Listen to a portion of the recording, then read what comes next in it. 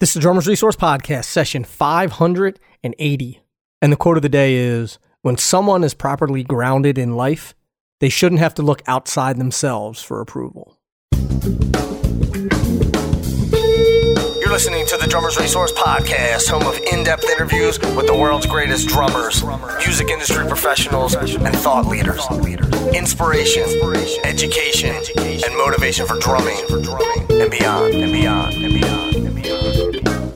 Hey, what's going on, everybody? Nick Ruffini here, episode 580 of the Drummers Resource Podcast, and it's a doozy. This is a great conversation. I got my man, Tony Royster Jr., and if you've been living under a rock for the last couple decades, maybe you don't know who Tony is, but I'm sure that you do.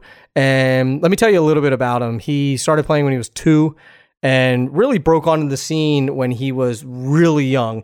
He was at the Modern Drummer Festival when he was 12 years old. He won the Guitar Center Drum-Off around the same time, went on to work with En Vogue. He worked with Paul Shaffer on Nickelodeon. He's worked with Jay-Z. He has worked with Katy Perry, a slew of other artists in between there. And one of the things that stands out to me the most is Tony is really known for his blazing chops and his blazing speed and all of this sort of acrobatic stuff that he can do around the kit.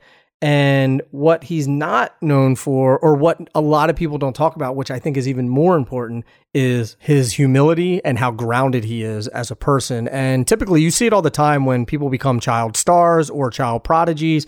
They have a hard time sort of coping with it and growing up, and usually go down a bad path. And I don't know why that is, but a lot of times that happens. And the way that Tony has handled his notoriety and his fame, he's done it with class, and he's stayed grounded and realizes that what he has is a gift, and he just couldn't be a better human being too. So drumming aside, there are more important things than drumming, and what I see in him as a person is amazing to me as well, aside from the fact that he can play circles around everyone that I know. So this is a really exciting interview for me. I'm glad that I got him on the podcast. He shares a ton of nuggets and wisdom and just a lot of great perspective from a great player. So let's not waste any more time. Let's get into it with Tony Royster Jr.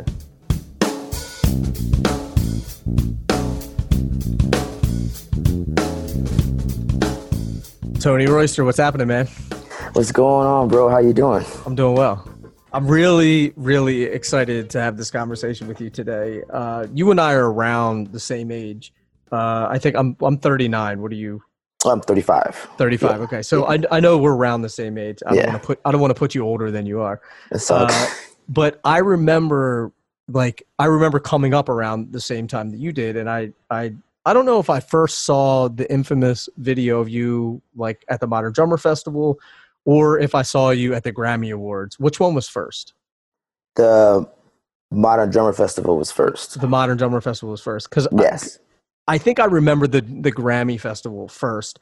And all I know is you did this solo and you were doing like crossovers and stuff. And I was like, who is this kid on the Grammy Award? What was that for? So that performance, usually during that time of the Grammys, back then, they used to do like a speech. It used to be like the head of programming or whatever would do a speech. And they thought for this particular year, it would be dope to change it up a little bit and make a little platform for kids that are talented, prodigy kids that's upcoming in the industry. You know what I'm saying? And they had also, the Grammys also had the whole program with music and kids. So it made sense, you know? Right. So what they did was they searched around YouTube, asked people, they did some research, and they come to find, I think it was 1, 2, 3, 4, 5, like 5 of us, but they were all amazing individuals in their own right. I don't even think YouTube was out then, was it? Was YouTube out? I don't think so. How did I get in contact with me? I know what it was. I think it was just because they knew about other clinics and things that I was doing, and my father was managing me at the time. So I think they went through some resources of like my companies and things like that to try to figure out where I was at and where I was located. Got you. Yeah, so that's how that happened. And it was like, we're going to get a couple of other kids, prodigy kids. We just want y'all to do like a little jazz standard. Just do your thing. You That's know, amazing. and it's more so just showcasing, young kids that have obtained a gift. Hmm. And it was an amazing experience. The keyboard player actually is phenomenal now. Like he was crazy back then. His name is Eldar Jangir, Hmm. and just to even go back and look at the video, you know what I'm Right. saying? To look at it and then see where these guys are now and how they've excelled and progressed in their playing. It's just Hmm. phenomenal. Yeah. So I I got a lot of things from that the Grammy Awards that year. Really? I just remember watching it and I was like, man, I was like, how did this kid get so good? I mean, because you were a few years younger than me, and I was at the age where like I thought I knew everything about playing the drums, and like there was no other drummer that was better than me in the world. Like I was that cocky like teenage Mm. kid, right? And then I saw you, and I was like, okay, well that goes out the window. But Bless you. but the interesting thing that I think that it's important to point out is now I feel like the internet is flooded with kids who are behind the kid or playing an instrument, and then they're like, oh, they're great. But a lot of times I feel like it's like gimmicky, or they're just playing this thing or playing that thing or playing these like patterns that they rehearse.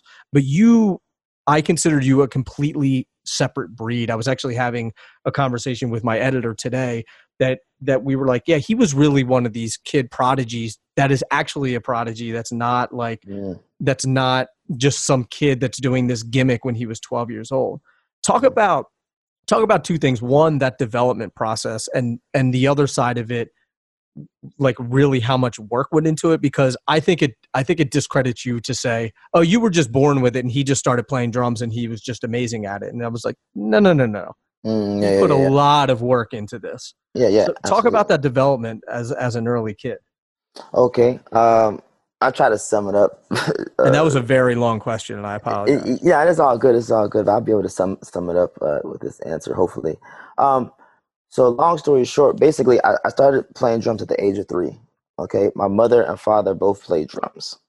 Okay, and I think my grandfather also dibble and dabble. It was more so my mother and my father also played the guitar too.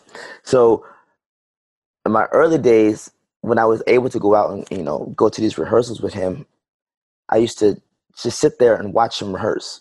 You know, Hmm. didn't do anything, just sat there and watched for days and days and days. Went on, and then he said one day they stopped playing, and I got up out of his guitar case and I went over to the drums and started playing a beat in time, Wait, you four got time out of his guitar? You were out of his sleeping guitar. in the guitar? Yeah, that's how small I was. So yeah, his guitar case was so plush because had it was The nice, velvet and all. Yeah, no, yeah. really nice, and like everybody had hard chairs and I could sleep in there. So while he was rehearsing, but one day he said I got up, I went over to the drums. I went past the guitar, went past the bass, I went past the keys, and walked right over to the drums. And before you know it, he said I started playing a beat in time. I barely could touch the pedal and all of that, but he saw the love and like passion I have for how happy it made me. Hmm. And so he came over to the drum set and told me, stop. And he said, do it again. And I did it again. And he said he couldn't believe it. He called my mother, and then that was his whole thing. So from there, he was like, okay, what we're going to do, I'm going to start putting him in talent shows. We're going to rehearse. We're going to get you a real drum set. We're not Hmm. going to have you start playing on pots and pans. Because this is the first time I ever picked up some sticks, yet Right, alone right. played on anything. I started on a drum set. I didn't start banging on, he didn't even have no idea. I didn't start Hmm. banging on no couches or pillows. That was the first time I actually showed any type of interest of any type of instrument. Wow. So yeah, he started entering me all these talent shows, and it would just be me and him. He'll be playing the guitar, I'll be playing the drums, and I started winning first place everywhere.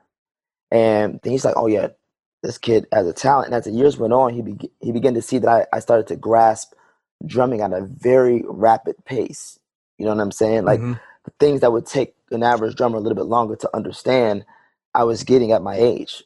You Right. know, and then my technique began to flourish a little bit more as the years went on, and it was like I think he described it to me as like being the Hulk, but like being able to control your power or control what you have. Right. So what he did was he helped me put things in perspective. Like I had all these chops, had everything. I had the musicality, but he helped me put it to where it makes sense.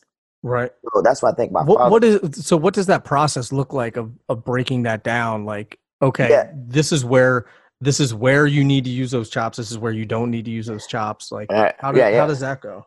So basically, he started off with introducing me to this different artists that he listened to back in like George Benson, Wes Montgomery, like old guitarists. Yeah, and then, Wes is probably my favorite guitar player. Yeah, and then he started Tito Puente in the Latin area. Just everything. He just had me just across the board, no limitations, right? He would try to describe to me, like sometimes if I would be playing a groove and I crashed somewhere, he would tell me why I shouldn't crash there, because the crash, the overtone goes into the next bar, and maybe the verse is ready to come out. He was teaching me this stuff early, and I was getting it, right? So like he'll be like, okay, Tony, solo. Right. And so I just go and I'll be playing. I'm still in time. I still hear the metro. I still hear the time, but everything I'm doing is just what I'm feeling. Right. So what he'll do, he'll stop me. He say, do that thing you did right before. Right. And so, for example, there's like a little ostinato thing I did on the Modern Drummer Festival. Now, in practice, I was doing an ostinato. I was doing a whole bunch of things. He said, now stop. Now just do this section right here and do it over and over again. So I did it over and over again. Now he said, you see, that's a pattern. That's a groove. That's something that people could vibe with and like really internalize and actually see for a second before you move on, as opposed to just doing a whole bunch of stuff every time. Sometimes you have to understand and dissect what you're doing. You have to a certain degree. You know what I mean? Because that's the only way you can really play things confidently too, if you know like what you're playing. So that's basically how he broke it down to me, like different fields and patterns I was doing. He would just stop me, have me play it, tell me why I should, why I shouldn't, how this could sound this way if I took away these two beats and accented the hi-hat here. It was just a more so just classes, but just talking, me playing and him telling me what I should do with my playing. Right. You know what I mean? It seems like your dad is a very accomplished musician himself. Well, he's an accomplished musician in his own right. It's just that he understands what musicality was. Now, as far as the crazy time signatures and as far as like the crazy fills and the inverted rudiments, everything, like that's not his thing. His thing is musicality, making records, playing behind an artist, making sure you don't get fired, that type of thing. I'd argue that's maybe the more important thing than inverted paradiddles. Exactly. And it was backwards for me because like I already had the chops and everything. So he just made sure I also had the other side of playing grooves and making sure that I understood that keeping the pocket was important. This is what the drummer's job was. Before I went into the realm of doing clinics. Right. So it started off with me playing grooves and things with him. And then it went from, okay, I got really good. I entered into the Guitar Center drum off. And he was like, we're going to really see like where you're at and you're playing. Right. And this is years. So went from 3, now I'm 11. And I've won like all my talent shows, school talent shows, won money, trophies. So he said, you know what, it's time to take it to the next level. Right. I forgot how many drummers entered that year, maybe like 8,000 or something like that. Wow. Over the States. And I remember we drove, I believe, from Georgia when I was living at the time, all the way to Connecticut or Chicago in his van. We drove there. We played. I ended up getting to the championship and I won. And I didn't know exactly what that meant. This entire time, all I'm doing is playing and doing what I love. Right. Even the people out there and whatever, I wasn't even nervous. Like I'm a kid. You know what I'm saying? What y'all gonna do? Boo me? Right. But it's a valid point. But I got this far, so obviously I was good enough to impress the judges. I went to 3 rounds. You know what I'm saying? 3 or 4 rounds, whatever it was. So I ended up winning. Where did that conviction come from? Do you think? And that like I want to like bravado without ego. I just think maybe because I've seen other drummers in the industry with that type of attitude and with that type of approach to the playing.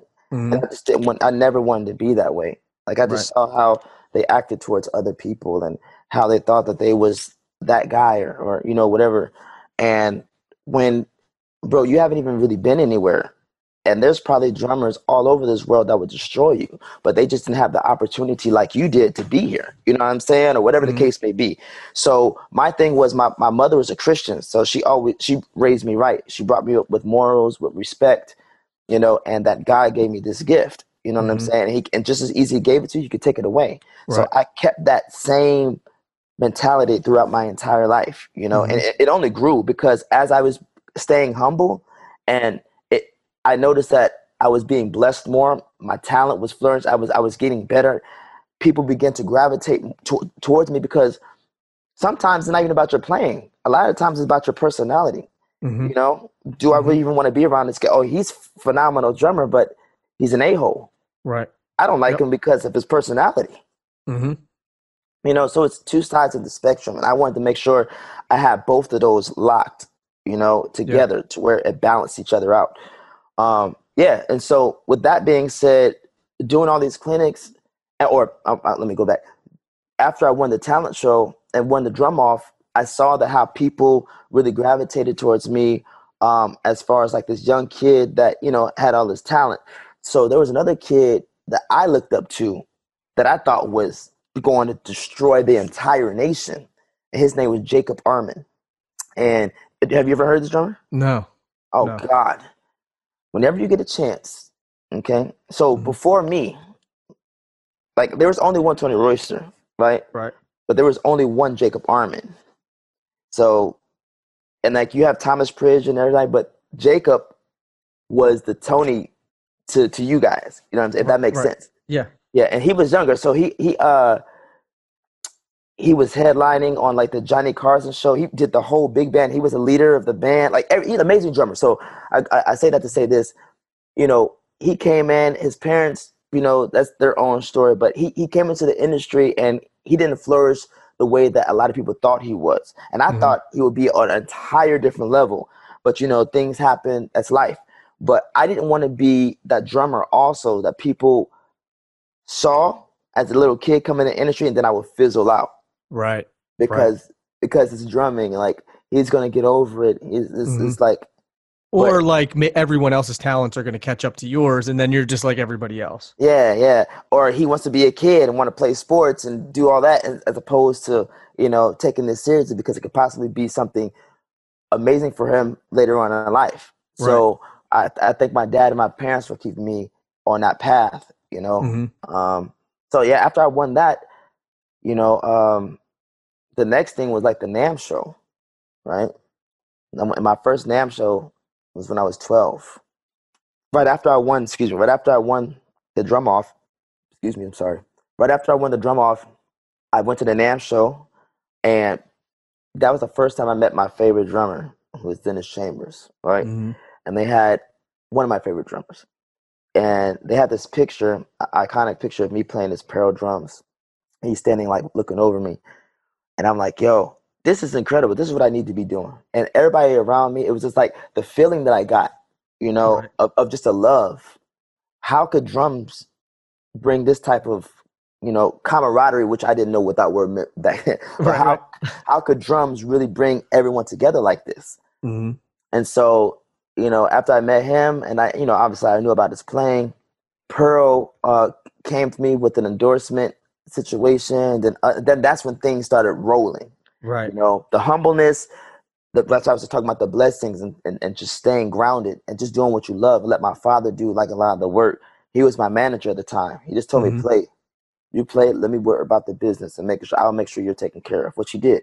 Right. And, you know, I got endorsements, and then right after that, that's when I got asked to perform at a Mono Drummer Festival. Got it. And then from there, that's when things really skyrocketed, you know, and it took a whole nother course. You know? How were you managing that with school and being a kid? And I mean, I grew up totally different scenario, but like I grew up in my parents' restaurant, and like I would have to leave Little League practice to go to work, right? Like I would have to leave early to go to work, or like I couldn't go hang out with my friends on the weekends because I had to work. And I don't know if I feel like part of my childhood was kind of taken away a little bit or not. How did you feel about it? Did you feel like you wanted to do other stuff too, and the quote unquote job was like taking over a little bit? Um, no, it was actually really opposite for me. So my father, first of all, he was in the military. Hmm. He did like 22 years, but he was in the military, back then. He retired. Um, but one thing he did, he didn't want to be a Joe Jackson. Right. Okay. Yeah. He didn't want to force me to do something I didn't want to do because that causes so much Yeah. trauma. You know what I'm saying? It's a different type of situation. So he never wanted to do that. And then he saw that when I went and played sports and hung out with my friends, that made me happy, which made me want to play the drums. You know Right. what I'm saying? Yeah. That's how I felt like, motivated, inspired. Hmm. I wanted to practice due to my emotions, Hmm. you know, Right. because school, and then that was cool, but then I go and play. And another thing is, throughout my entire life, no lie, I don't think that I've practiced in one single day longer than like 3 hours, like ever, maybe Really. 2.5. Even as Really. a child, yeah, not consistently either. You know what I'm saying? So my thing Really. was, yeah, and it's crazy because people think that I practice 6, 7, 8 hours a day, Right. and my practice for me was to go in there, play for like 40 minutes to an hour, Hold get on. down and So practice, go over something I really want to real go quick, over. you But cut out there for a second. okay, But let me do this. Can you tuck your chain in? Because the mic hits the oh, chain and got you, then it got makes a you. noise. Okay, But you cut out anyway, so that was a perfect time to do it. So okay. start over, you were saying people think that I was practicing 8 hours a day, but what I Oh would yeah. do. Oh yeah. So people thought I practiced like hours and hours on top of hours, and you do realize, and I was trying to help people understand that, yeah, I still was a kid though, I still Hmm. had homework. Right. I still wanted to have fun. It just so happened that I was good at something, Right. right? Right. So, and I didn't know how good I can get. All I wanted to do is just consistently play because I know I love to do it. And my father and my mother both supported me, so it was a great thing. It was never like, Tony, get off the drums because it's this hour. It was like I would play, and it Yeah. would be good. So yeah, so I would play like maybe hour and a half, 2 hours. I would internalize what I practiced, and then sometimes my practice would just be listening to music Hmm. for When you say hours. you internalized what you practice, what do you mean by that? So, like for example, if I went into the room and um, just say I was working on like 3 or 4 different grooves, like different ways. I'm talking about speed, dynamics, tone, approach, like everything. You know, Hmm. I would try to do all those within like an hour and a half to of like maybe 4 or 5 different grooves, and that's what I would work on, right? Right. And the internalization would be the repetition, me being able to play these grooves to a metronome and then turn the metronome down or like kind of turn the music off to see where my timing was, Right. so that was an early process for me too, because obviously a drummer is supposed to keep time. What if there's no metronome? What if you have to hold it? Who wants a drummer that drags, and who Right. wants a drummer who super rushes? So that was my practice too. Wasn't always Hmm. about speed and everything. It was about the important aspects of becoming a great drummer, Right. not just a good drummer, a great drummer, an Hmm. exceptional drummer. And so these are the things that my father, told me was important. So, and then I would listen to this music for hours, hour and a half, 2 hours in a room, maybe doing my homework or whatever, but just listening to music, embedding it into my brain. And um, yeah, and then after that, that's what my practice routine was. And then it got to the point to where, okay, I knew that, let's say I had a clinic coming up, and this when I started doing clinics. So after the Modern Drummer Festival, I started being asked to perform different places, and um, after that, people was like, "Yo, I want you to come here and do this. Do you mind doing a clinic? Have you ever done one before?" Hmm. And then that whole thing sparked, and before you know it, I was just doing clinics like all over the place. Right. Right. Yeah, and then after that, that's how people begin to find out more about me. Video began to circulate throughout the world, Hmm. whatever, the solo, and then that's another reason how I got offered to be on the Grammy Awards. So that time in between. So the interesting thing about practice is you're saying, okay, I'm not practicing 8 hours a day. I'm a kid and all that. But and you also said that you weren't consistent, but I got to ask, like, when you say you weren't doing it consistently, I would imagine that means for you, like, you were doing it 5 days a week, not 7 days a week. Yeah, like five days a week. I didn't practice like every day, bro. Right. I just couldn't. It's not that I couldn't, but that's just not how it worked for me. My Right. formula. I guess the reason why I'm asking that is I believe there's like this weird mental thing with practicing where people if they're not practicing, they get all hyped up. They go, starting tomorrow, I'm going to practice 5 hours every day. And I'm like, it's never going to last, right? But if you practiced an hour every other day for the next 10 years, like, that's consistency. You know what I mean? You're going to get a lot more accomplished than practicing one day for 5 hours and then not practicing for 3 months and then practicing again for 8 hours. And so, like, what's your take on consistency of practicing versus like length of time in practicing? Well, okay, so it really depends on the actual person, right? Okay, so there are some drummers, musicians in general, but there are some people who eat, drink, poop, everything, music and drums. Right. Okay, which is fine. That's to each his own. That's what you want to do. That's what it is. I have a personality.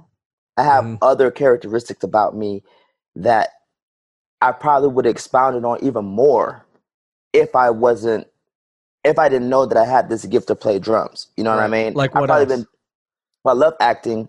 I like your workout videos. Oh, thank you.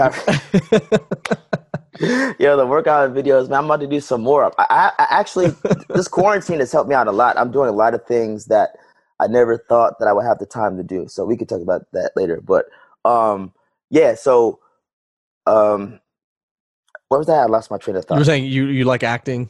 Oh, acting. When I was younger, remember how I was talking about like sports and things? Mm-hmm. Like, oddly enough, I became like a professional bowler. Really? Yes, I had a scholarship to Florida State University to bowl. Get out of here. Yeah. Is this part of the Tony Royster Jr. acting right now? Deadass. You're serious? Yeah, so I got my first. I'm laughing because I just wouldn't have I want to hear about this. Well, yeah, so basically when I was younger, around the age of 15, I started bowling when I was 14. And it just became something that I really enjoyed doing. Like, a lot of my friends was doing it at when I was living in Georgia at the time. Like, a lot of my close friends loved it because we had like a little Saturday league, and then we go and play flag football after that. So it was like a lot of different things. It was always in sports. But for some reason, anything that required physical activity, I wanted to be the best at it. Mm-hmm. I didn't care. I'm a very competitive person. Right. I'm not a sore loser, but I'm very competitive. And if I lost, I got to work harder. Yeah. Right. So when I started bowling, it went from me using a regular house ball to one of these guys, like one of these older guys, like an OG in the game.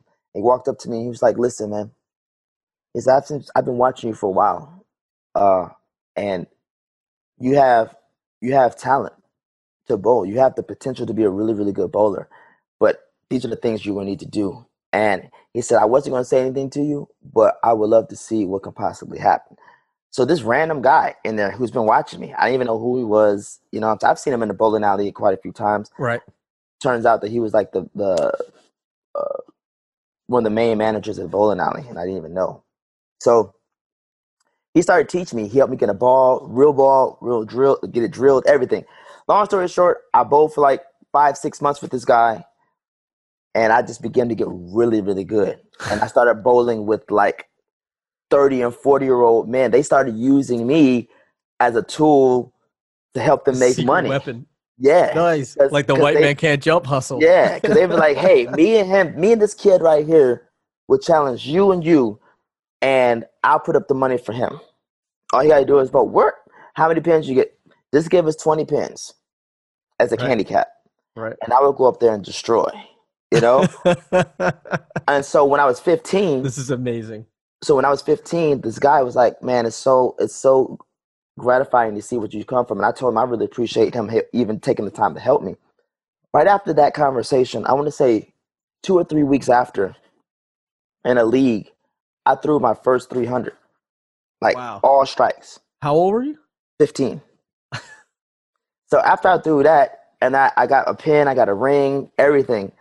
And so what happens is when leagues have a bowler that does that, they immediately begin to reach out to sanctions, immediately to reach out to like different schools that have bowling as a program there, because you can get a scholarship, go there to bowl, and Right. go to bowl for free, the whole thing. So I got offered that, and it was like, you can go here if you want, and and I was like, I want to bowl for money. Like, this is what I know. I know that my source of income, or not even source of income, I'm sorry, my main job is not even a job, my passion, but the thing that takes up most of my time is drumming. Mhm. This bowling is a hobby.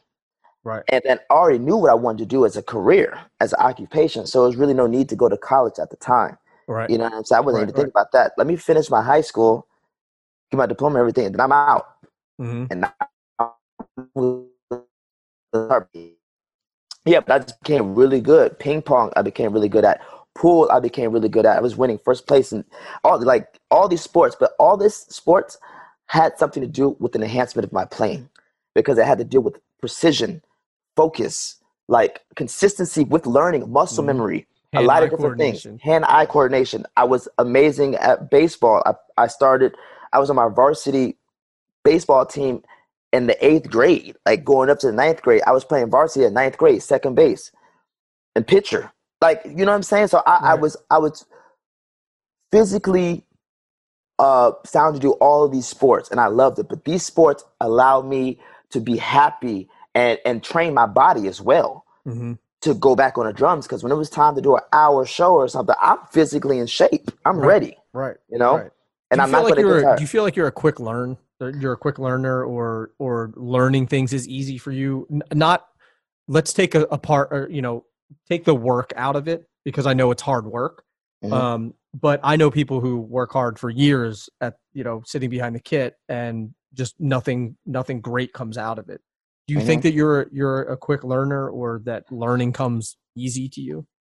Um, yeah, and I just think that everybody has your own niche, your own way of figuring things out.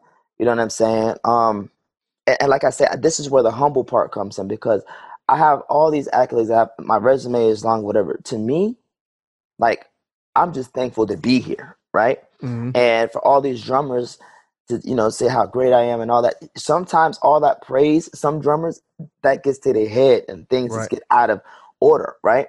But with me, the consistency of of uh-oh, sorry. So the consistency of me basically um trying to figure something out with my playing, like, I break things down. Like, for me, I'm not a great reader. Mhm. You know what I'm saying? Me I neither. used to be able to read, when I was in school a little bit, but I was never like a great reader, but I figured out that I'm going to need to be able to retain some type of information if I plan on playing for anybody. Right. You know what I'm saying? Especially if I don't know the really material and I have to learn it. A lot of guys might write it, a lot Mhm. of guys might do different things. So what I did was I was really good with like photographic memory. I was good with like being able to see something and then like close my eyes and just still being able to like see it. So the Mhm. same thing with learning with the drums. If I would hear something, I was great with breaking down what was going on without even looking at the person. So if I was hearing a pattern, I could be looking this way and I could play the same pattern. Right. You know what I'm saying? Mhm. So, and then I knew that in a song, you have a verse, usually a verse, chorus, bridge, and then chorus out or something like that. And most of the time, the beats and the patterns are all the same. The first pattern's the same, verse, the chorus pattern's the same. So it's really more so just about understanding and breaking down specific things that you want to learn and knowing how it works for you. And that's Right. that's how it was for me. You know what I mean? Yeah. Yeah. What is your advice for people who are struggling, or they're like, man, I'm practicing, but like, I just don't feel like I'm getting any better. I don't feel like, I feel like I'm just stuck in this box, or I'm playing the same thing over and over again, or not accelerating the way that I want. Yeah. Well, they're gonna have to reach out to me and take these lessons because There I you have go. them. Just hit my DM. No, but I some of my lessons, some of my students, some of them get on there and they'll be a witness.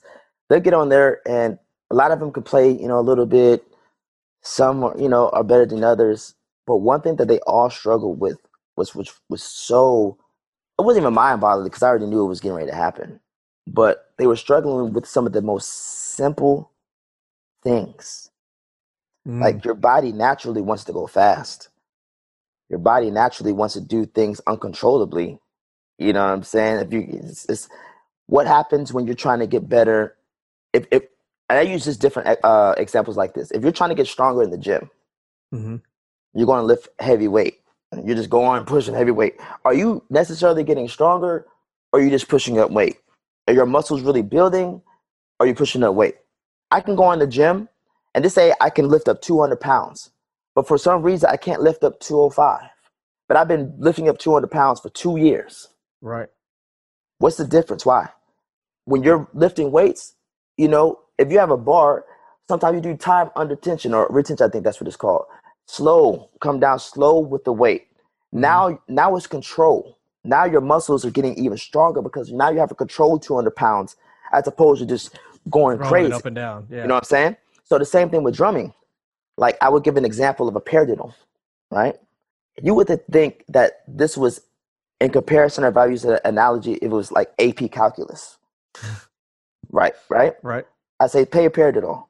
Right, left, right, right, left. They'll do it. I say, no, do it slow. Right, left, right, right. And they're like, okay. I said, now, I just want you to understand things are about to get a little different for you at this speed. And they're like, okay, well, I'm ready.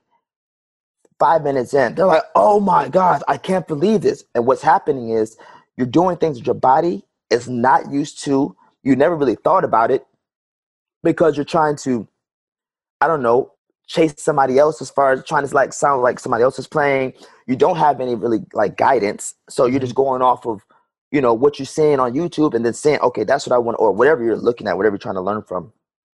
But what I said, play this paradiddle slow, right? I said, have you ever counted while you're playing a paradiddle?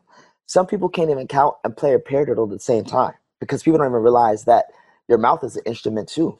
And your Right. brain is trying to figure out, okay, I have to say this at the same time I have to do that, just like independence. Mm-hmm. And it's so crazy the way I break down a paradiddle. And I could do a whole hour lesson on a paradiddle, and they've learned so much. And all that Wow. is dissecting the basic simplicity of what you already know, Mm-hmm. what's already relative to you, and the things that you've learned already. Right. You know what I mean? I play single, doubles, and paradiddle. Those are my three favorite rudiments of all time.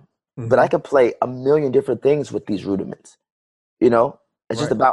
about your approach and your thought process and really taking the time to be like, you know what, I do want to learn it this slow. When you play a paradiddle slow, it sounds completely different when you play it fast, Yeah. clearly. Right. But it's just about the dynamics and tone. So now you're saying, oh my gosh, I just came up for 8 different things from a paradiddle. Yeah. We're talking about a paradiddle. Yep. You know what I'm saying? Yep. Think about how much shit there is in the world to play. So that's how I try to open up drummers' minds when they get stuck or they hit that block. Mm-hmm. Okay, go back to what you already know. Flip it around a little bit. Right. You know what I'm saying? Some people can't play. One of the exercises I give my students, I say, since you're trying to figure out how to get better independence, I said, do this for me. I said, if the tempo is up, 2, 3, 4, right? Yep. With your feet, play right, left, right, right, left, right, left, left. With your feet, right? With your hands, I want you to do right, left, right, right, left, right, left, left, right. And I want you to do it at the same time. Your feet slow, your hands fast at that tempo. Everybody shuts down. Yeah. Yep. Everybody shuts down. Yep. It's a paradiddle. It's just one is going faster than the other, but because of the tempo, the control, and the independence that it takes in order for you to switch, tempos. Like, it's just different. So Right. when I say practicing consistently for an hour is really what you practice as opposed to how long you practice. And I never really wanted to practice that long either, because that should probably get boring. And on top of that, me practicing for 8 hours a day, by the time I was 25, and as much as, how fast I was playing and all the stuff I was saying, I probably would have had carpal tunnel to the 10th power right now. Yeah. You know what I mean? Yep. So, more so for me, it was like a gradual, consistent growth, Mm-hmm. as opposed to trying to get super good in like a short amount of time. I've been checking out the new Sonar SQ1 kits, and they are sick. You know who else thinks they're sick? Chris Coleman. I'll let him take it from here. When I hear something inside of me, I have to get it out. I have to get the sound that's within me out. Whatever I'm feeling in the moment, I go for it. And I may create something fresh and new from me. Something I may change about it, something I may not. I'm just going with the flow.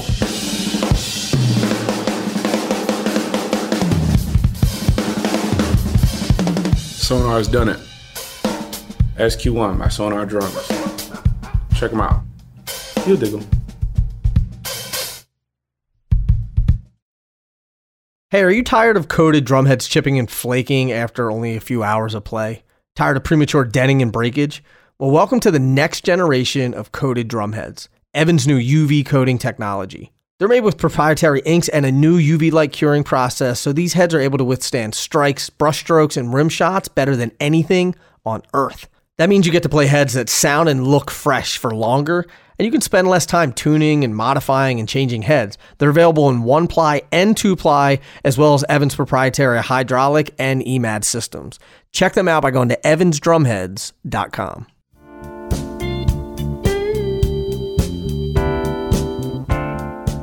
My argument is always, I don't feel like people are trying to get really good. I just think they're trying to get really fast. Which is crazy. And that's Which a is lot of horrible. Yeah, right? yeah. Talk to me, because you and I are, like we said earlier, we're around the same age. I'm a few years older than you. I really got like hip to the internet in college. You were in high school, right? Like when YouTube and Napster and all that kind of stuff was coming out. Napster. So Napster just sold for $70 million. Of course they did. Yeah. Like that's crazy. Yesterday or 2 days ago. Who bought it?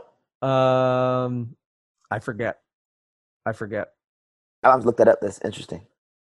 So I grew up VHS, DVDs, that kind of thing, learning from those cats. But now, obviously, you see like what's going on with Instagram, Facebook, Twitter, all that kind of stuff, Snapchat, everything that's going on with this like need for speed. Right. What's your take on that whole thing? Because like you're the guy that's like, all right, you can blow everyone's doors off, and then you can go play with Katy Perry, and you can do everything in between, right? Like now, it's just like everyone wants to get to 100. I think anyway. Well, yeah. I mean, first of all, we are not track stars. Okay, my name is not Usain Bolt. We're not trying to get the fastest time. This is not that type of sport. You know what I'm saying? It's great back then. It was great for the flair and everything. All I did was just draw attention to you.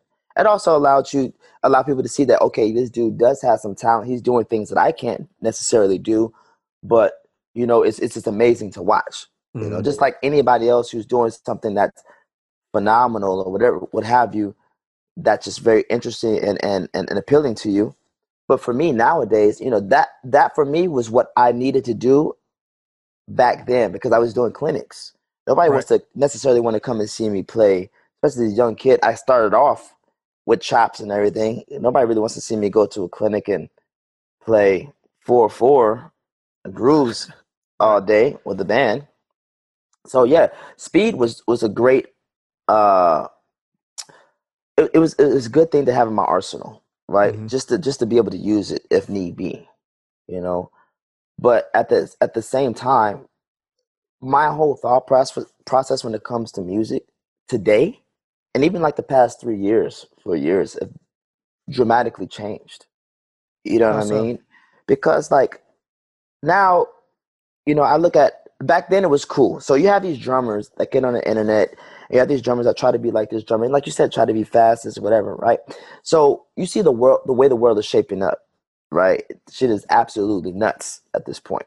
So you have to think about your future. You have to think about different things that, you have to put in place, right?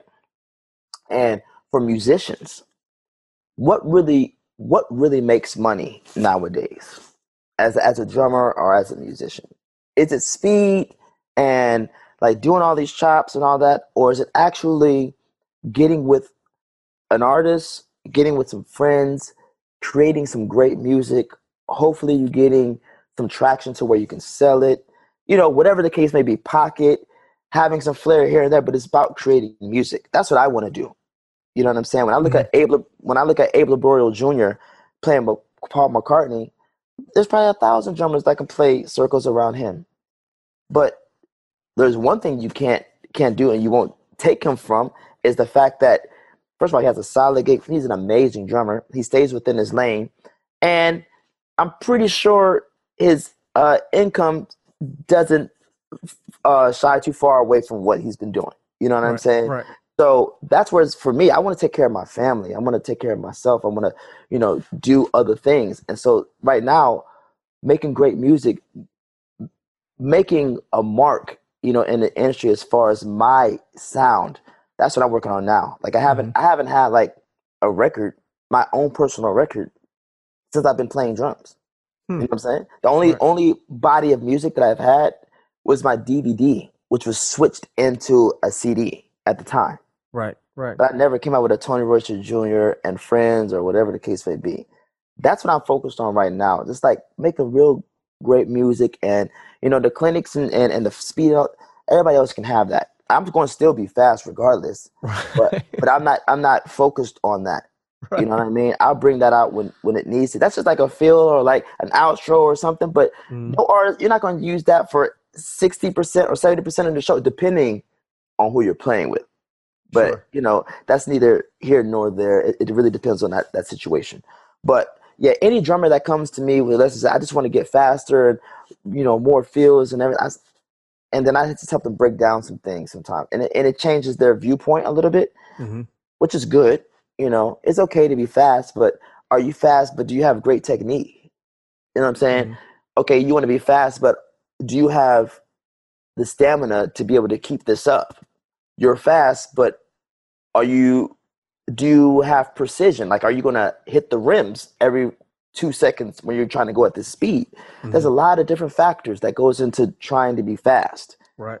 and tone and everything. So I'm not, like I said, I haven't been focused on speed in a while. If I do some things, that's just because that's just what I do. It's always boggled my mind where like I'll have conversations with people and I'm like, what are you trying to do? Like, what's the goal? And they're like, I want a big gig. I want to get a gig with Katy Perry, or I want to get a gig with John Mayer, or whoever it is. Right. And Right. I'm like, well, everything on Instagram is you playing like upside down and playing at 300 miles an hour. Right. Like, where's the pocket stuff? Where's the groove? Where's the feel? Where's the different approaches and everything? And they're like, well, I get more likes when I play fast and do all that stuff. And I'm like, yeah, but it's not about the likes. You're going to get more likes. Okay, that's what's up. You might get more likes, but I'm going to tell you right now, you're going to get less calls. Yeah. You know what I'm saying? More likes, less calls. That's fine. And that's what I try to tell. That's what I try to tell a lot of my fellow drummers and friends, who do play drums. And a lot of them actually have a great sense of, I'm not going to say a great sense, but a amazing understanding of what it is to be a successful drummer, but also a drummer whose name will consistently be in circulation. That's what you want to be. You want to be a drummer that's in many people's mouths, first of all, for the positive and right reasons.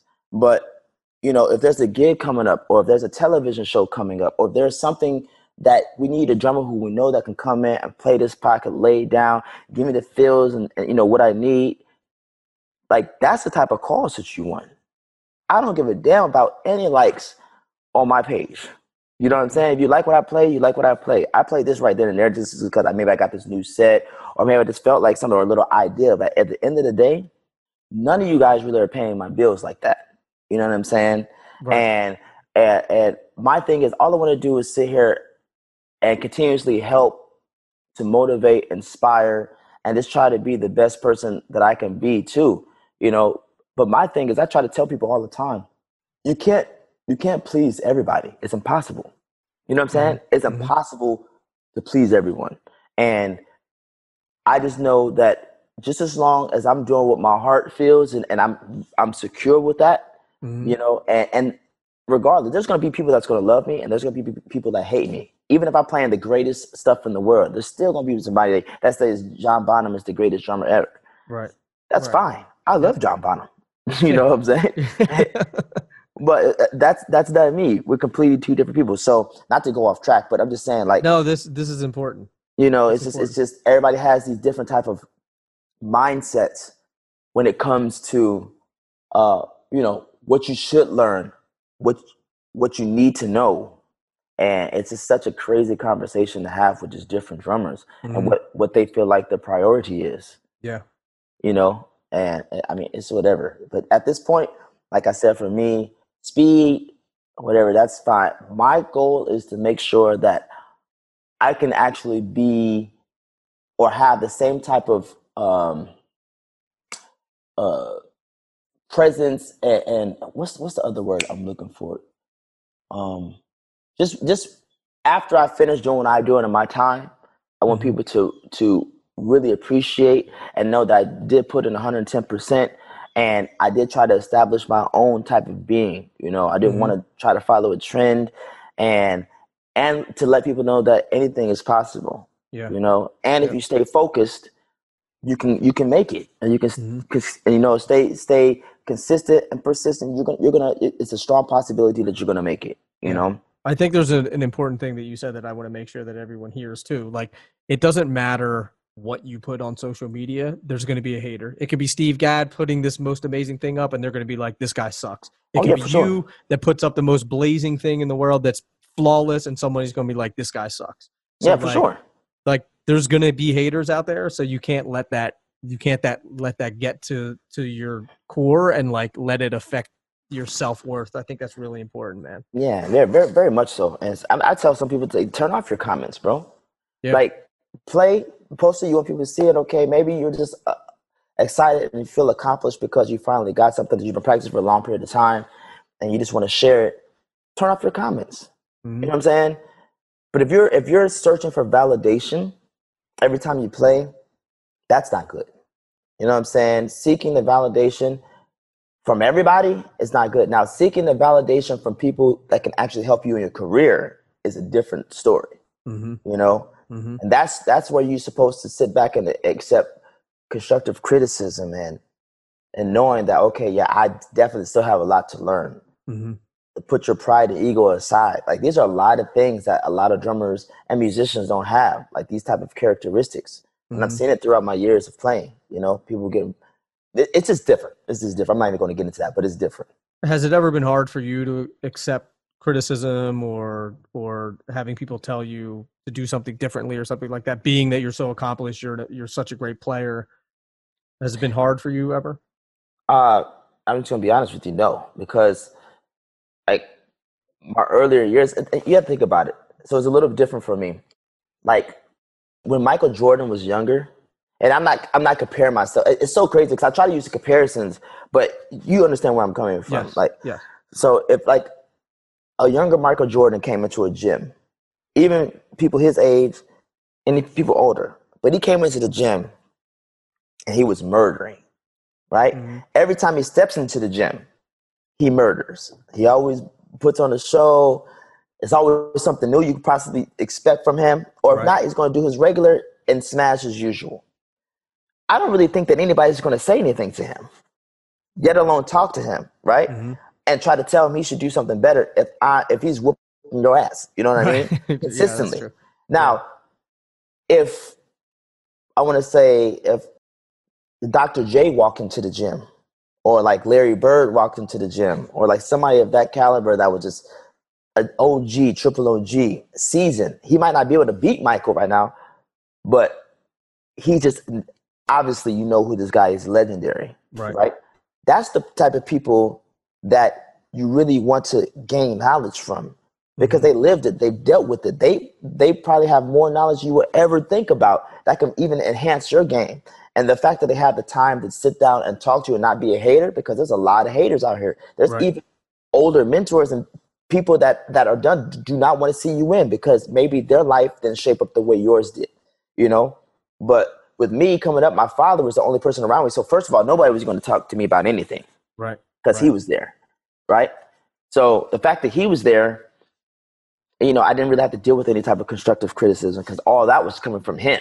Got it. You know, that's my father. So whatever he's going to say, I'm going to listen to it. Then when he stopped being my manager, I went like our separate ways, and I, you know, started going deeper and deeper into the industry. And that's when things begin to get a little different, you know. And I had no problem listening. You know, I still want to build a great foundation with people. I would never kiss ass, but I would definitely hold my ground. I understand, you know, be respectful, learn from it, and keep it pushing. And that's why I got to where I am today, you know, by having that same type of attitude, you know. And I mean, you can always learn, bro. Yeah. I would imagine there's a lot of learning to do when you go from being a guy who does clinics, you play whatever you want, you're your own boss, like you control the show, then going to work for artists where you're not the boss and you're listening to an MD, or you're listening to the artist, and you're there. Now you're in the service business, right? And how was that transition for you? Well, yeah, it was an easy transition. Something that I wanted to do anyway, because like growing up and being the center of attention all the time, that also could be a lot of pressure. You know what I mean? At times, like as I was getting older, then I would understand what butterflies meant and what getting nervous and what the expectation of people have for you. Like all this was, you know, getting stronger as I was getting older. So, you know, doing the clinics and things, having 5,000 people watch you with 5 big projectors all over the place is just a different type of situation when you're 14, 15 years old. And they're going into 17, 18 still. Like, so being able to go and play for artists now, right?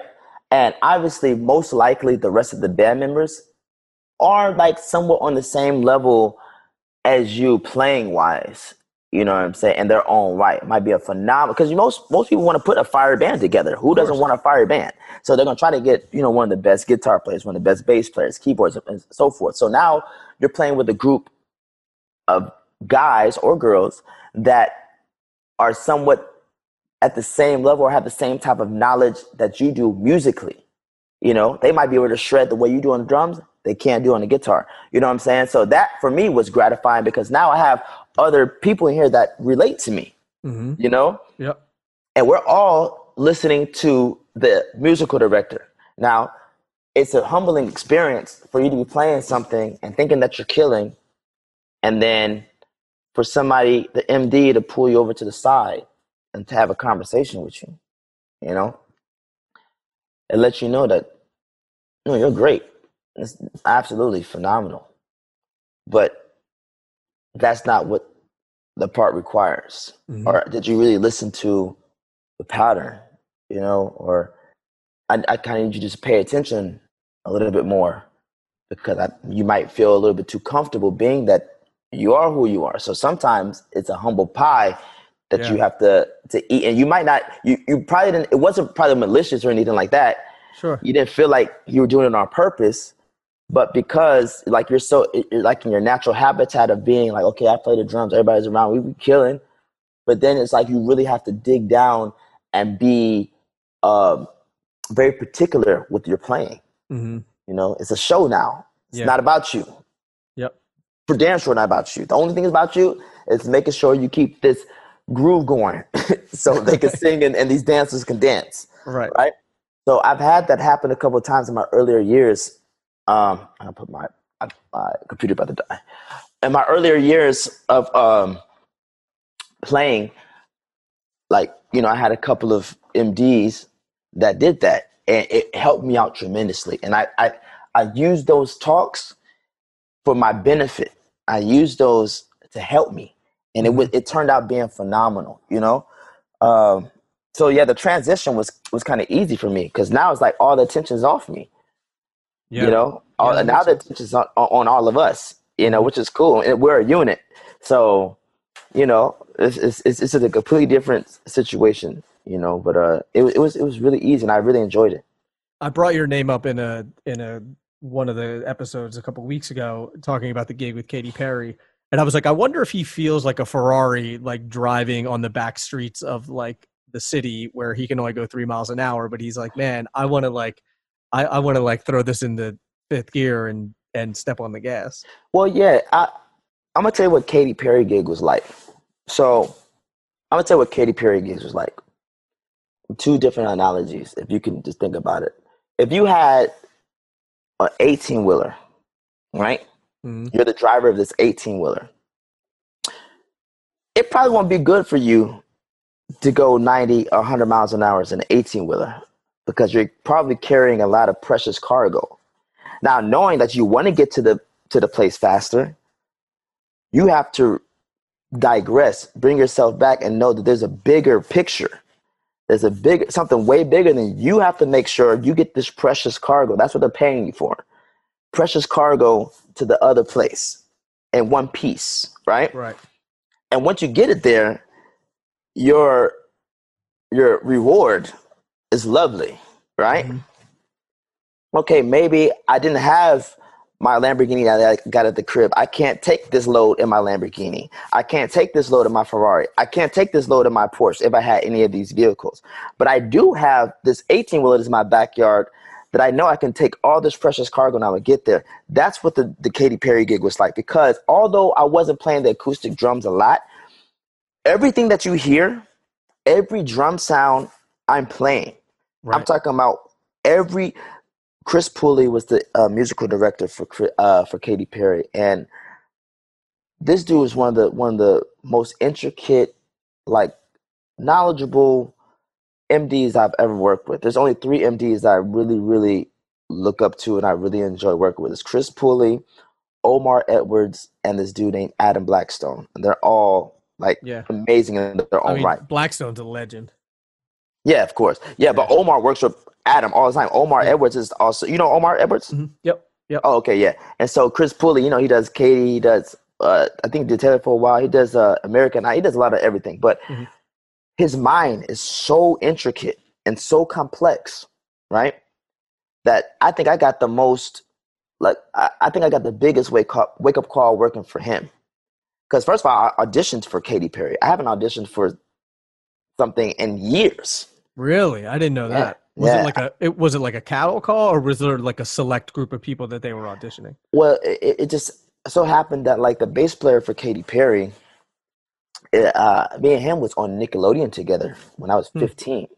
So wow. I've known him. We played in the Nickelodeon house band with Paul Schaefer, who was the musical director. Really? I didn't know that. Yeah. So we did that for a while. Did commercials and everything. And then, we parted ways, but we still kept in touch. He knew Katy when she was Miss Hudson, way back in the day when she was just starting, performing at little spots and bars and pubs in LA. Right. And he was the bass player for her. So he started and was her bass player forever. You know what I'm saying? So he knew I was a great drummer. He knew I could do the gig. He knew all my accolades and things that I've done. And so it got to the point to where I was actually on stage at the Staples Center getting ready to do a gig with somebody else. And I got a text message like, are you available to do this audition? And they couldn't tell me who it was for, top secret, whatever. And come to find out I was auditioning for Katy, which was, crazy. I met Chris for the first time. And it was a phenomenal thing. It's just, I just never did it before. Like, I don't even know what the hell it was like. So I played a couple songs. And I played what was right. But this was the only time that me not playing craziness got me the response that I got, which was hilarious. Because I played the record. I played what I needed to play. I played what Chris told me to play. She was like, yeah, that sounds great. Yeah, it's great. This is her talking to me. She said, I kind of feel like you're holding back a little bit. I was like, well, I'm just going to let you know, Katy. Obviously I can go crazy if you need me to, but I was just trying to play what would need to be played. You know, it's less is more sometimes, and if you need more, I can give that to you. She's like, no, I completely understand. And so she's like, I'll give you a call. And like I said, me and Chris was going back. He told me, yeah, you did great. I got the gig the same day. You know what I'm saying? Nice. But my thing is, like, I knew that when I got into this, well, I didn't know. Let me take that back. I didn't know what I was getting myself into. I didn't know that I was going to be playing 90% electronics and 10% acoustic drums. Mm-hmm. I didn't know that he was going to actually dissect and cut samples of every drum part in a Katy Perry song and give it to me. I'm talking about that could be a sound. Put that on a pad. Right. Put that on a pad. I had like 7 or 8 different sounds and patterns I was playing up there. So I was busy. Yeah. It seems like it'd be hard to remember too. Yeah, I was. So that was great for me because although I wasn't playing a whole bunch, it was another type of challenge of the consistency of playing as if there was no drummer and they were just playing a playback, because now I'm not playing live drums with a band. So you can just, it's all fill. Now I'm playing to a grid. Right.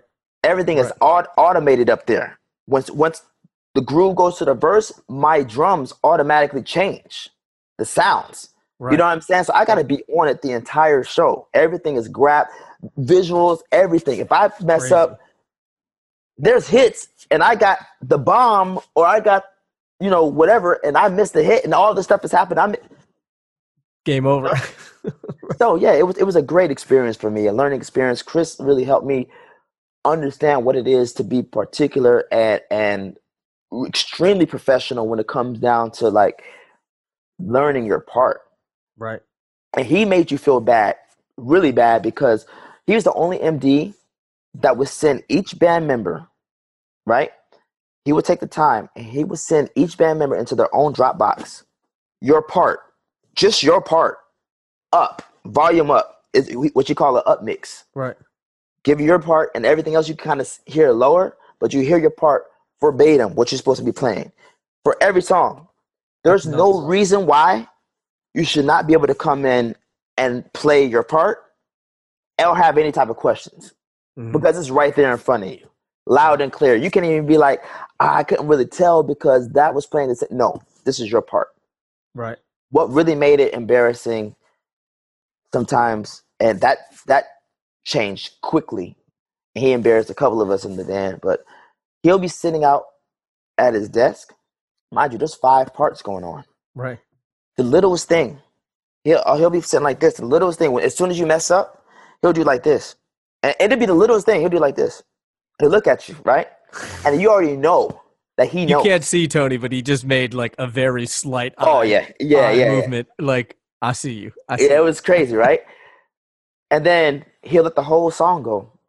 At the end of the song, he would, I'm no lie, without even writing nothing down, he would go down the line and he would tell everybody what they did wrong. Wow. And how did you do that wrong?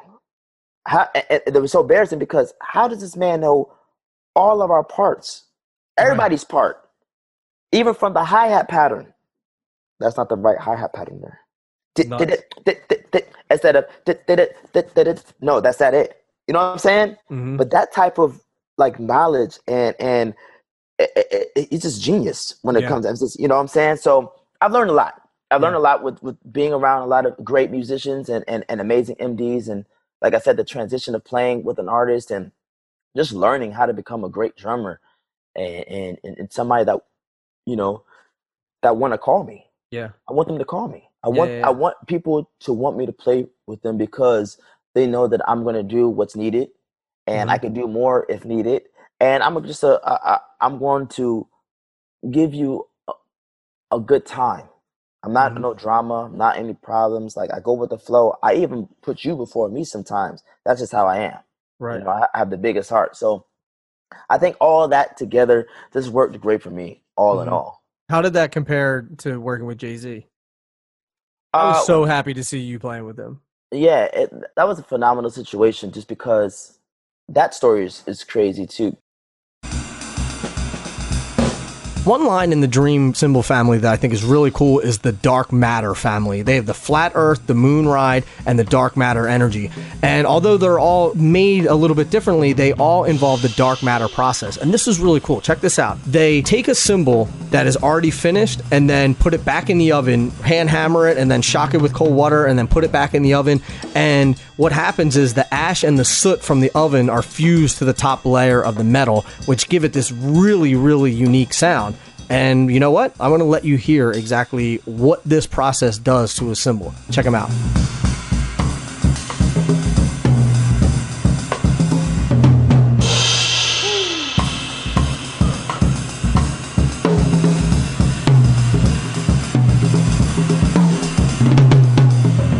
To learn more about Dream Cymbals, their Dark Matter line, and all their great products, be sure to check out dreamcymbals.com. Jay-Z was about all acoustics. Right. That's all drums. You know what I'm saying? So that's just complete flip. Obviously, just the music by itself, it's pop. We're talking about hip hop. You know, I grew up listening to Hove, but just being a musician and not wanting to limit myself, also knew a lot of Katy Perry songs too, amongst a whole bunch of other, pop stars. But I never thought that I would ever be playing with her. So the Katy Perry gig and the Jay-Z gig was just completely just opposite sides of the spectrum for me. Jay-Z was more drums, acoustic drums, hands-on. Katy Perry was more so like a lot of electric sounds. Because, all in all, every artist wants the band to represent and play their music as close to it as possible, but also still giving like your little edge or flair. That's what makes it a live show. You know what I'm saying? Who wants to listen to a record and then hear it the exact same way? I mean, it got to be some type of difference, you know what I'm saying? Accents. Right. So with that being said, there was some extra things here and there, but like I grew up listening to Hove, and I grew up like listening to other hip hop artists, and playing and learning these patterns, and then the same with, I didn't learn and play Katy stuff. I knew it, because some of her producers were some of my favorite producers, because I'm also in the production, like Max Martin and Dr. Luke and all these people doing all these records, and they were big time records. And then she also had like some features of artists that I also listened to, Snoop Dogg and Pharrell, everything, you know what I mean? So I thought it was just, first of all, an accomplishment to be able to play with two artists that are basically on the same level in their own right. Right. You know what I'm saying? Katy Perry is at the top of her game in the pop world. Hove was at the top of his game in the hip hop world, But then it was also a completely different group of people too. Yeah. Like the musicians, the players, the attitudes. It's like completely different, two different camps, But I love that, because me growing up as a military brat, and me growing up as my father being in the military, in the army, I was born in Germany, but I lived in like 5 different states. You know what I'm saying? I grew up more so in New York, and between New York and Georgia, and I was able to learn how to adapt to whatever environment or situation or people I'm around. And that helped me with my career, because I went and did a whole album with Josh Stone and recorded it in Nashville at Black Beauty Studios. And then I go straight from there to go and play with Post Malone. And Post Malone has a completely different, vibe than that. Yeah. And then I go back to Jade, and then now I'm playing with, you know what I'm saying? Just to be able to go to these different avenues and go down and be cool, and I think that's where my father came into play really big, because like I said, in an earlier age, he had me listening to everything. Yeah. Everything like intrigued me or moved me a little bit, some more than others, but I know I could do it. And I never want to limit myself either. But I just had a great time playing with Hove, because me and him related on so many different levels, just as far as how he came up, and then like just the knowledge that he had as becoming an entrepreneur and a businessman. And then him allow me to, make history with him a couple of times, playing at the first inauguration for Obama when he was president, and like playing in the center of New York Stadium that which has never been done ever. And fly on a jet to go right to a concert. Like, these are things that only people could try to come up with and write in fairy tales and shit, you know. Yeah. But it was just great working with her. But the same with Katie, you know. She's a amazing woman as well, you know, and I love her just as much. You know, she had a big heart, you know, and she allowed me to like do this tour with her that was almost a year and 4 months, you know, and that's the longest tour I've ever done. That's a long tour. You know, with just a couple of breaks, but like nothing crazy. Like, Right. But it was amazing. We became a family, and you know, I learned a lot of things, and you know, obviously playing the same music over and over again, that can of course get a little repetitive. But you know, she probably felt the same way too. Yeah. Her doing the same show every day, but you know, once you get up there, you get into the vibe, then it just becomes like another show, and you're as if it was your first one. Yeah. You know, and that's how you have to think about it. But yeah, like both of those situations was amazing for me. Nice. What are some other things that you got your hands in right now that you're working on? I mean, more so than anything, I want to try to get my brand off the ground, Leaders and Legends. Mm-hmm. And like actually start getting some merchandise and apparel. Wanted to kind of get like to the fashion side of things, just a little bit, just for myself, because like I just never sold anything, or yet alone, no one's ever had anything that's tangible that has some type of relativity to me. I guess if you would put it, you know what I'm saying, something that could be like besides a DVD or going to watch me on YouTube. If I have a T-shirt or I have something that I represent and something that I support and sign off, you know, that's something else. That's very special. So to have something like that, for people to want to wear it and it has meaning behind it, that's something special to me. And because the shirt, the campaign, I can't even say right now because I'm getting things printed and stuff. But when you see it, you'll understand. And it's very relative to everything, actually. Mm-hmm. So that's one thing. Also, in all my years as being a drummer, you know, I kind of still wanted to dibble and dabble in actually having a real job, like just to see what it feels like. Right. You know what I'm saying? Just to experience it. You know, because I never really had to.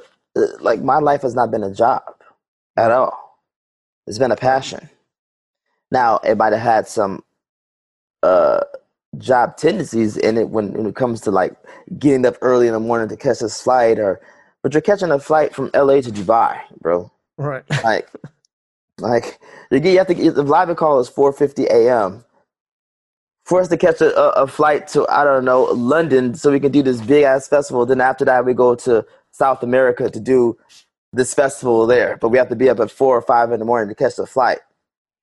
I'm really going to complain, bro. Right. You know what I'm saying? So it's a different type of outlook. You know, sometimes you get tired of it, but sometimes you have to sit back and realize you better be thankful, bro, because it can be a lot worse. You know? Yeah. But so you're gonna get a job, or you got a job, or so I'm looking into possibly like doing real estate. Really? We should talk about it. I have my real estate license. What? Yeah. You see what I'm saying? You see what I'm saying? The same thing happened with the same thing. So yeah.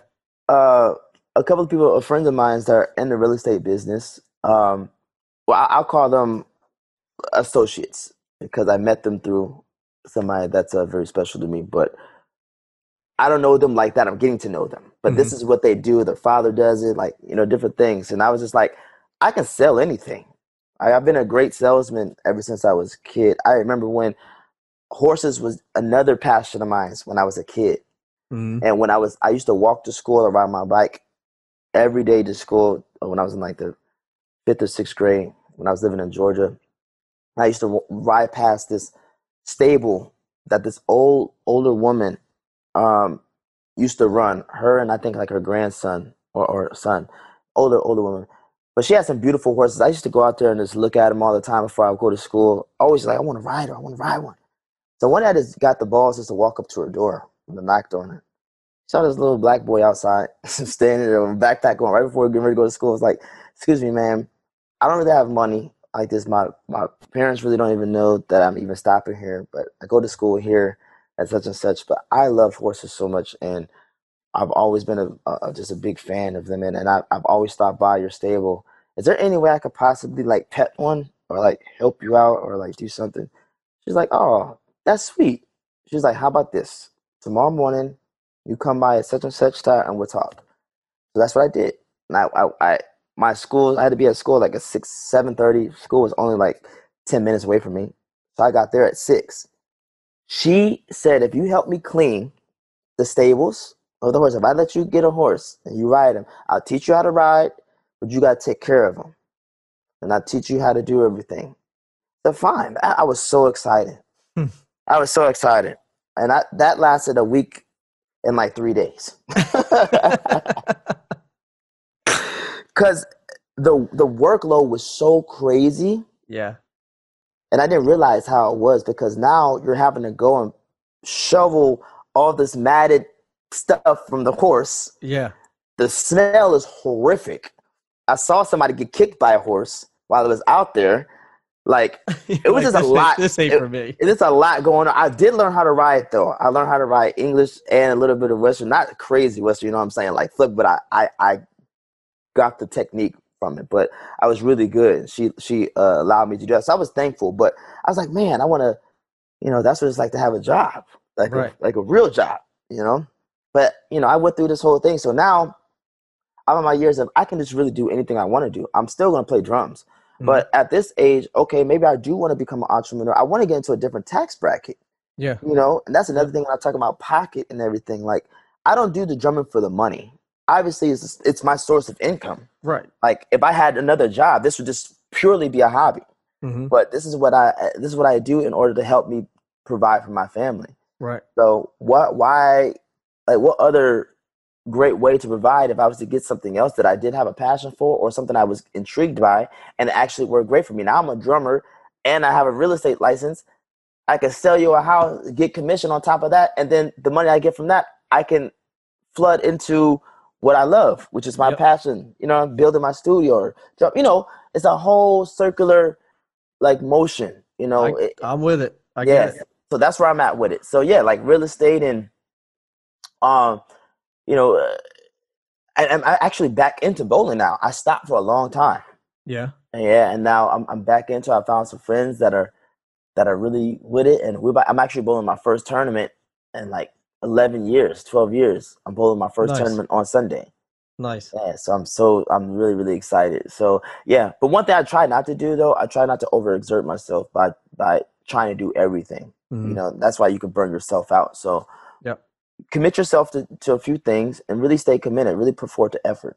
And if it doesn't work for you, then stop and try something else. Don't waste your time.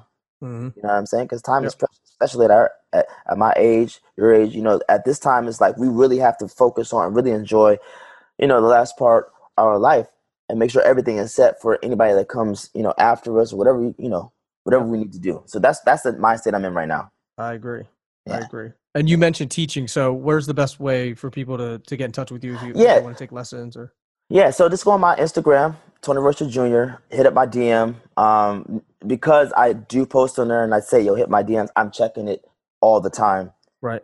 For new students or whatever. So yeah, Tony Rocha Jr., hit my DM and I'll reach back out to you and I'll give you all the details. Cool. Well, Tony, 1, I want to thank you for taking the time to chat. 2, congratulations on your success. And 3, I applaud you for someone who was a child prodigy, a child star, starting at such a young age, the way that you've handled yourself all these years and have remained humble and have remained genuine and have continued to push the craft forward. I applaud you for that because that's not an easy task. So I really appreciate the way that you've handled this throughout your entire career with the level of class that you have. Thank you very much. I really appreciate that, man. I really do. And I appreciate you reaching out. And I know before we were supposed to have did it, but I'm glad we had the opportunity to do it and get it done. And just want to let you know I wasn't trying to what's the word?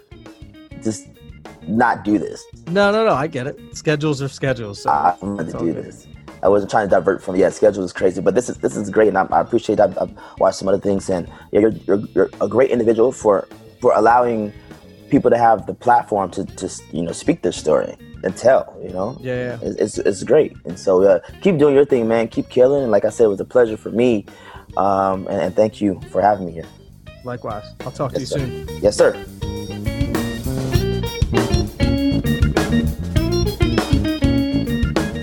There you have it, the one and only, the magnificent Tony Royster Jr. You can find all the show notes by going to drummersresource.com/session 580. Also, if you think that people like this podcast or they would like this podcast, share it with them. You can let them know about it, or you can leave a rating or a review. You can do that on iTunes, and that lets people know about this podcast, lets them know that they should be listening. So other than that, that's all I got for you. So until the next podcast, keep drumming. Thank you so much for listening, and I'll be talking to you soon.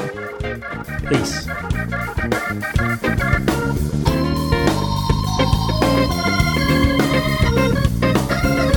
Drummers Resource is produced by Revoice Media. Executive producer Nick Ruffini, that's me. Edited by Justin Thomas. Video editing by Tomas Shannon. And graphic design by Catherine Wade. For more music and entertainment podcasts, be sure to check out revoicemedia.com.